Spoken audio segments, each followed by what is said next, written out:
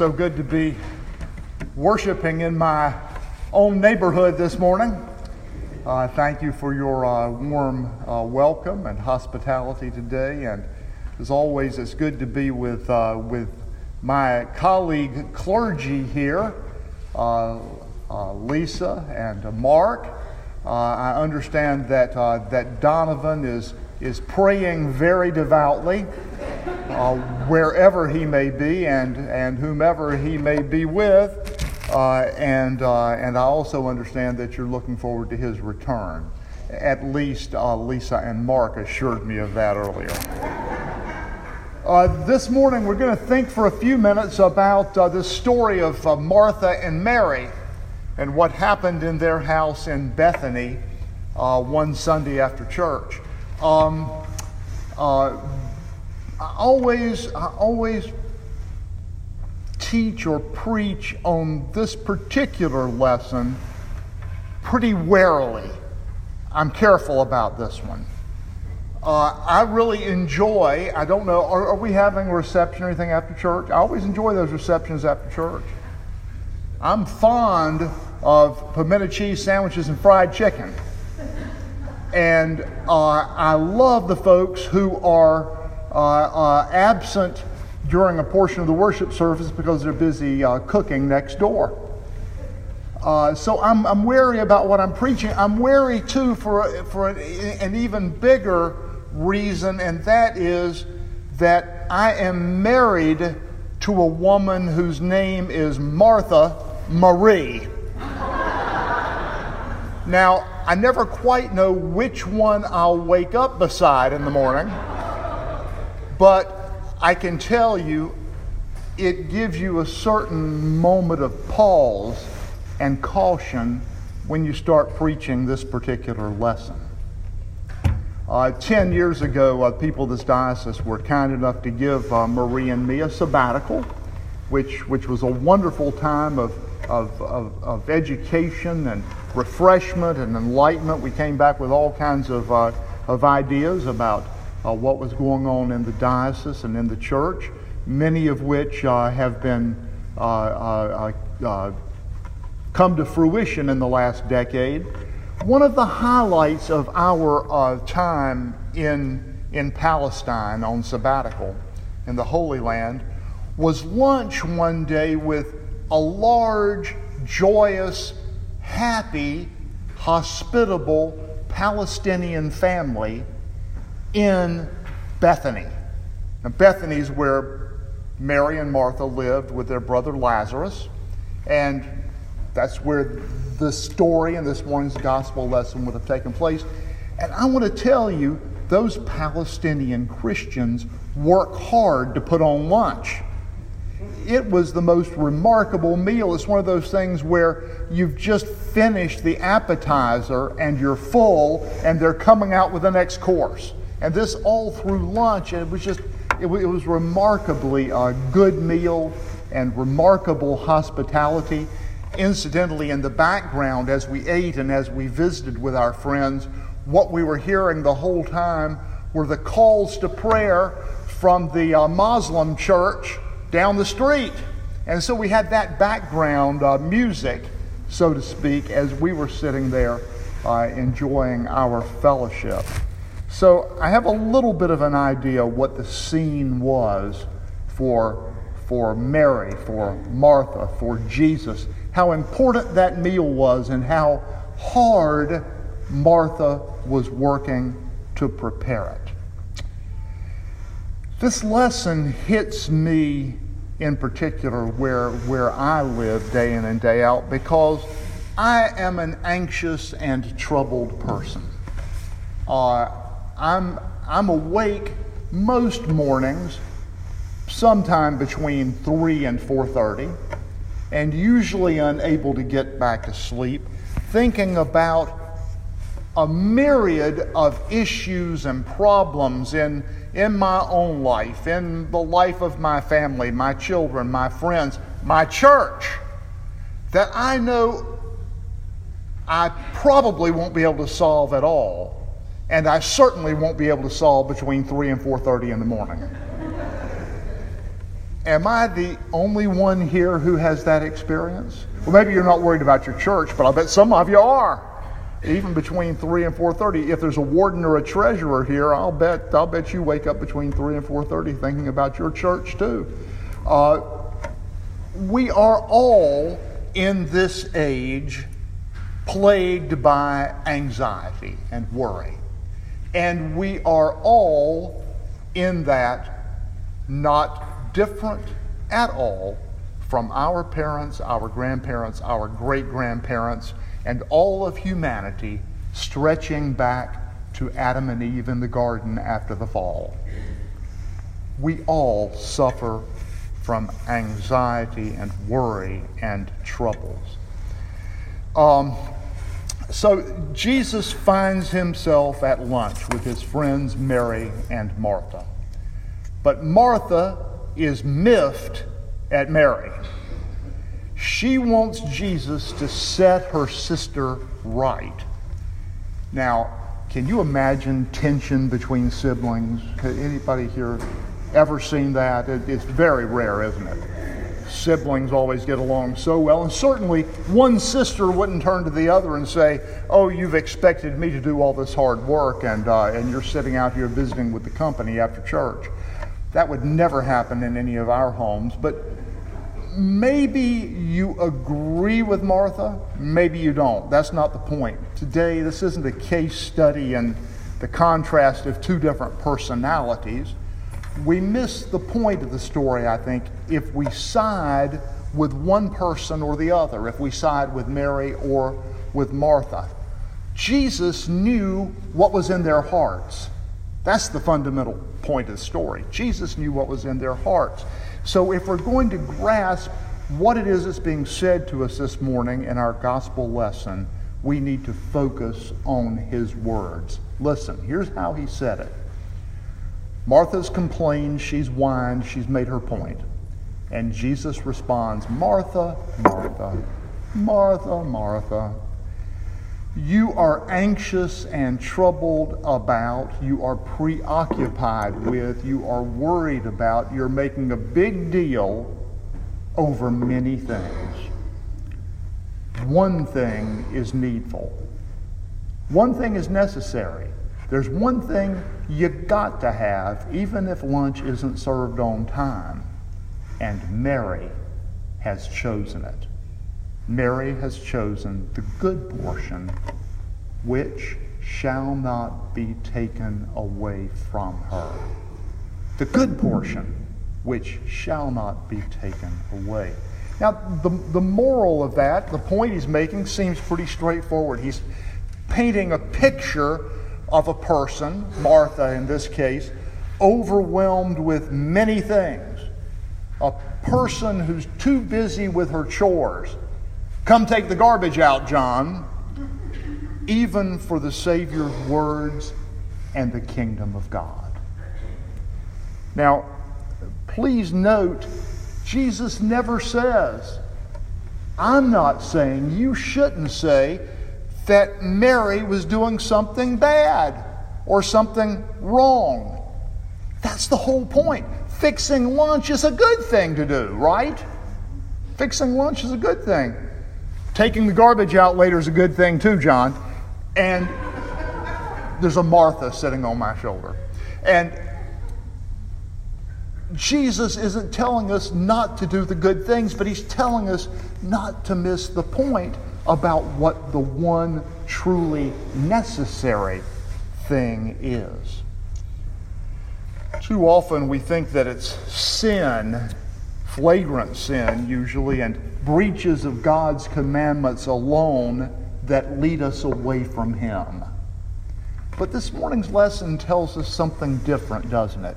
It tells us that we can become so caught up in doing the things we ought to do that we miss the opportunity to come closer to him. You get it? Fixing lunch is a good thing to do, and yet it can distract us from being nearer Jesus.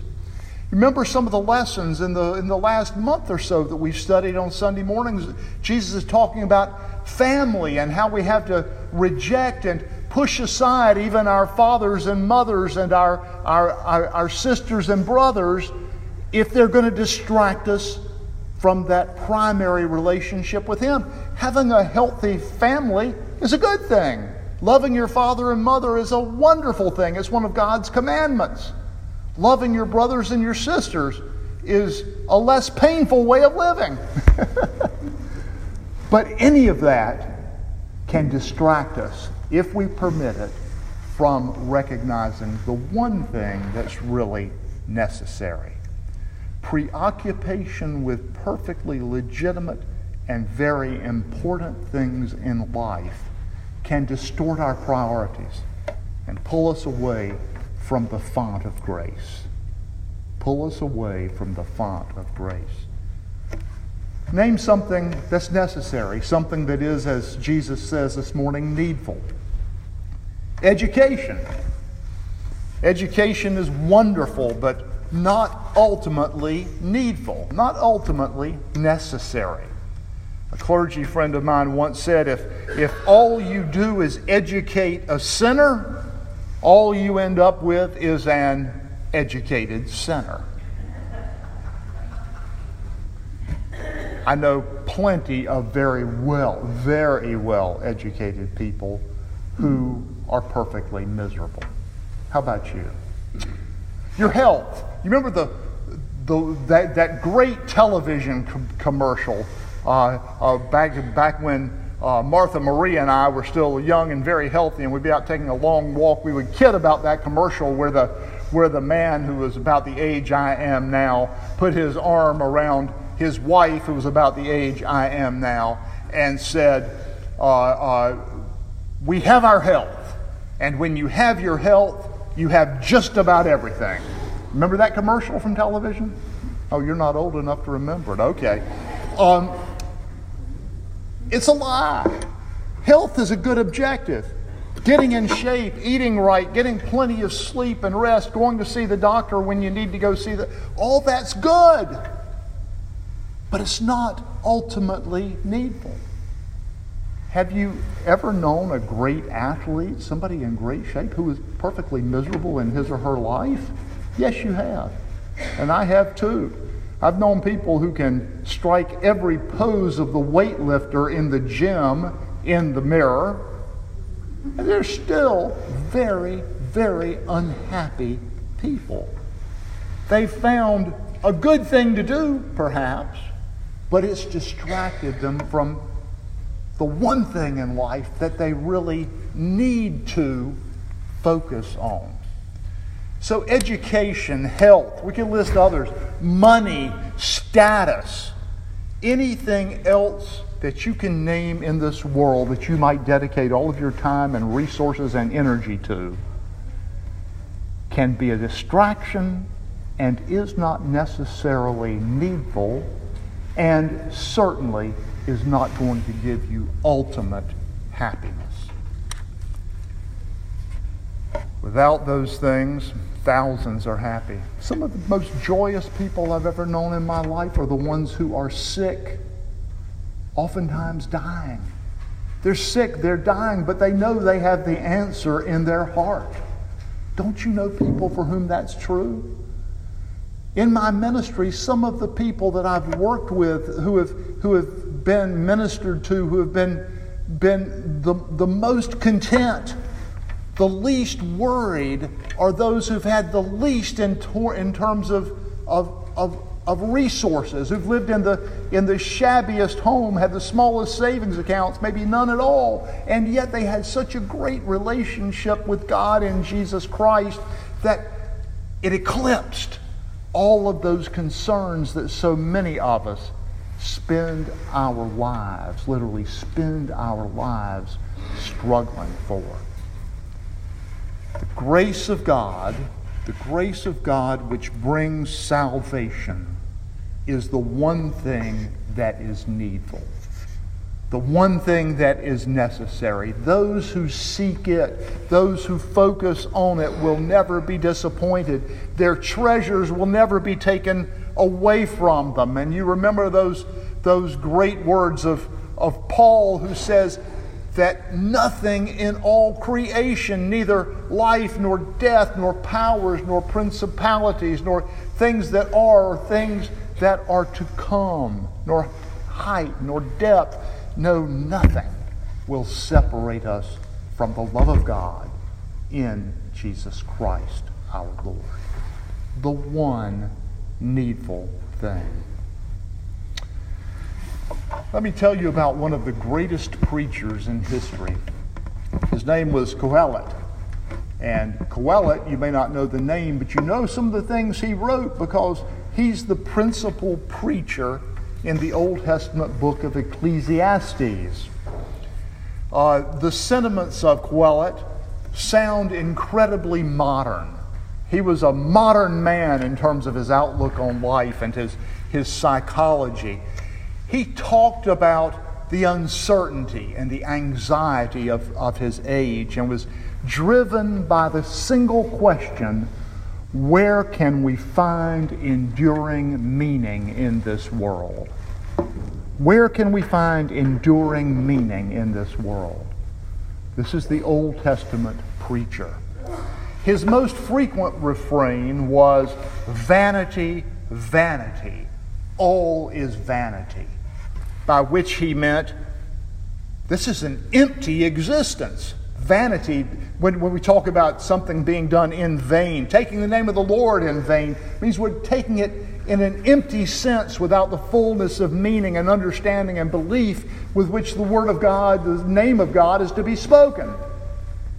And that's the characteristic that Kohelet saw in all of human life. Emptiness. Thinking in one moment that you found the answer, and then in the next having it vaporize before you. He uses that term vanity over 30 times in the book of Ecclesiastes. Not satisfied merely to state that everything is meaningless, he actually considered different areas of life on earth. He talked about knowledge, he talked about wisdom, he talked about labor, he talked about political power. And in each of those areas of life, all of the common areas of concern in your life and mine, he found meaninglessness. Meaninglessness. He tried everything under the sun. He looked everywhere for the answer. He said, a generation goes and a generation comes, but there is nothing new under the sun. All is vanity.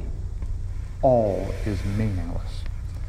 As far as Kohelet could see, while humans are pretty much at the mercy of time and chance, they do know one thing for certain, and you and I know one thing for certain too, and that is the day is coming when each of us will die.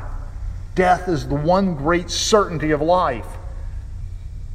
And this frustrated the preacher so much that he reflected on death at great length. He concluded that death rendered every human achievement and status meaningless. As a friend of mine told me recently, they don't hook a U-Haul van up to the hearse as they're taking you to the graveyard.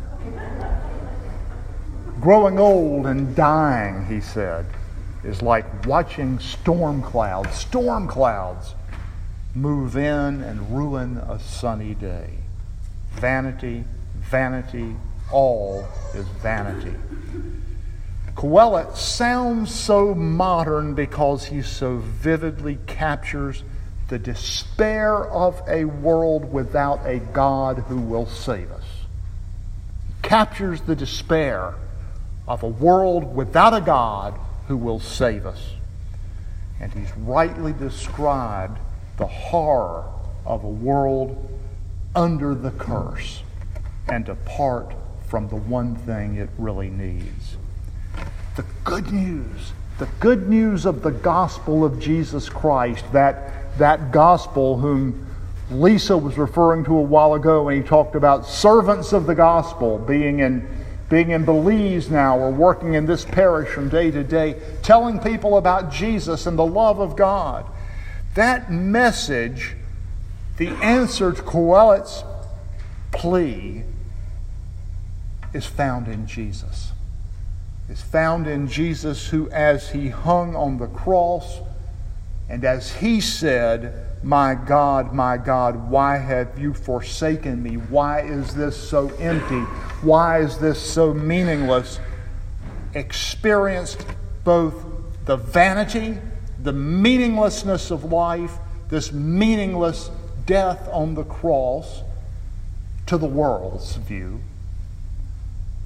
and at the same time turned that vanity, turned that meaninglessness on its head, found the deepest meaning in history in that death, and then prevailed over death and assured you and me that all is not empty, all is not vain, all is not meaningless, and that in a relationship with him, in understanding his death, in faith in his resurrection, and in a relationship with him, we can have true meaning, real meaning, and understand what God has created us for, which is to know and love him and one another. After all, by facing death, Jesus conquered the biggest fear facing Coelet. He showed that for believers, death is not the end of all meaning, but the entrance to eternal life. That's what Paul's talking about in our first reading today. You who were once estranged, God has now reconciled you to him by his death. Reconciled to God, how? By his death, in order to present you holy and blameless and irreproachable before him. This is ancient language, but it's pretty easy to understand. Christ died for you. Christ will stand beside you. He will be there before the judgment throne of God when you and I appear someday before him and present us reconciled, blameless, and free of guilt. Now that is the one thing needful. That understanding is the one thing necessary. Heaven, eternity, restored relationship with God, friendship with our brother Jesus Christ. If I have those things, then I have just about everything.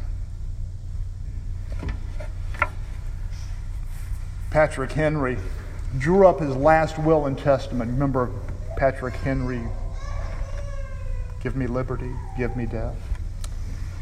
And this is what he said in the closing paragraph of his will. I have now disposed of all my property to my family, he wrote. There's one thing more I wish I could give them, and that is the Christian religion. If they had this, and I had not given them 1 shilling, they would be rich. And if they had not this, and I had given them the whole world, they would still be poor.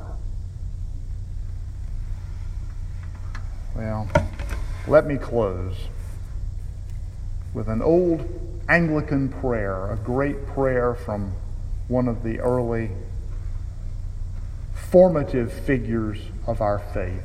His name was Thomas Cranmer, about 450 years ago or so. He lived in an age of anxiety. He wound up being burned at the stake, by the way. Time of anxiety, of worry. I'll bet Thomas Cranmer would wake up at 3:30 in the morning worried about the church. What do you think? But he gives us this prayer. And I want you just to listen. You don't need to bow your head or close your eyes. Just listen. But as you hear the words Cranmer wrote so long ago, let them be at work in your heart, in your mind, and in your life. Most loving Father, it is your will for us to give thanks for all things, to fear nothing but the loss of you, and to cast all our care on you who care for us. Preserve us from faithless fears. Preserve us from faithless fears and worldly anxieties, that no clouds of this mortal life may hide us from the light of that love which is immortal and which you have manifested to us in your Son, Jesus Christ, our Lord. Martha, Martha, you worry so much. You're so anxiety-ridden. We're going to have lunch. But first, come sit at my feet, Jesus says. Know me, love me, trust me. And Martha, if you do that, then you will have the one thing that you really need. Not just for lunchtime today, but for all of eternity.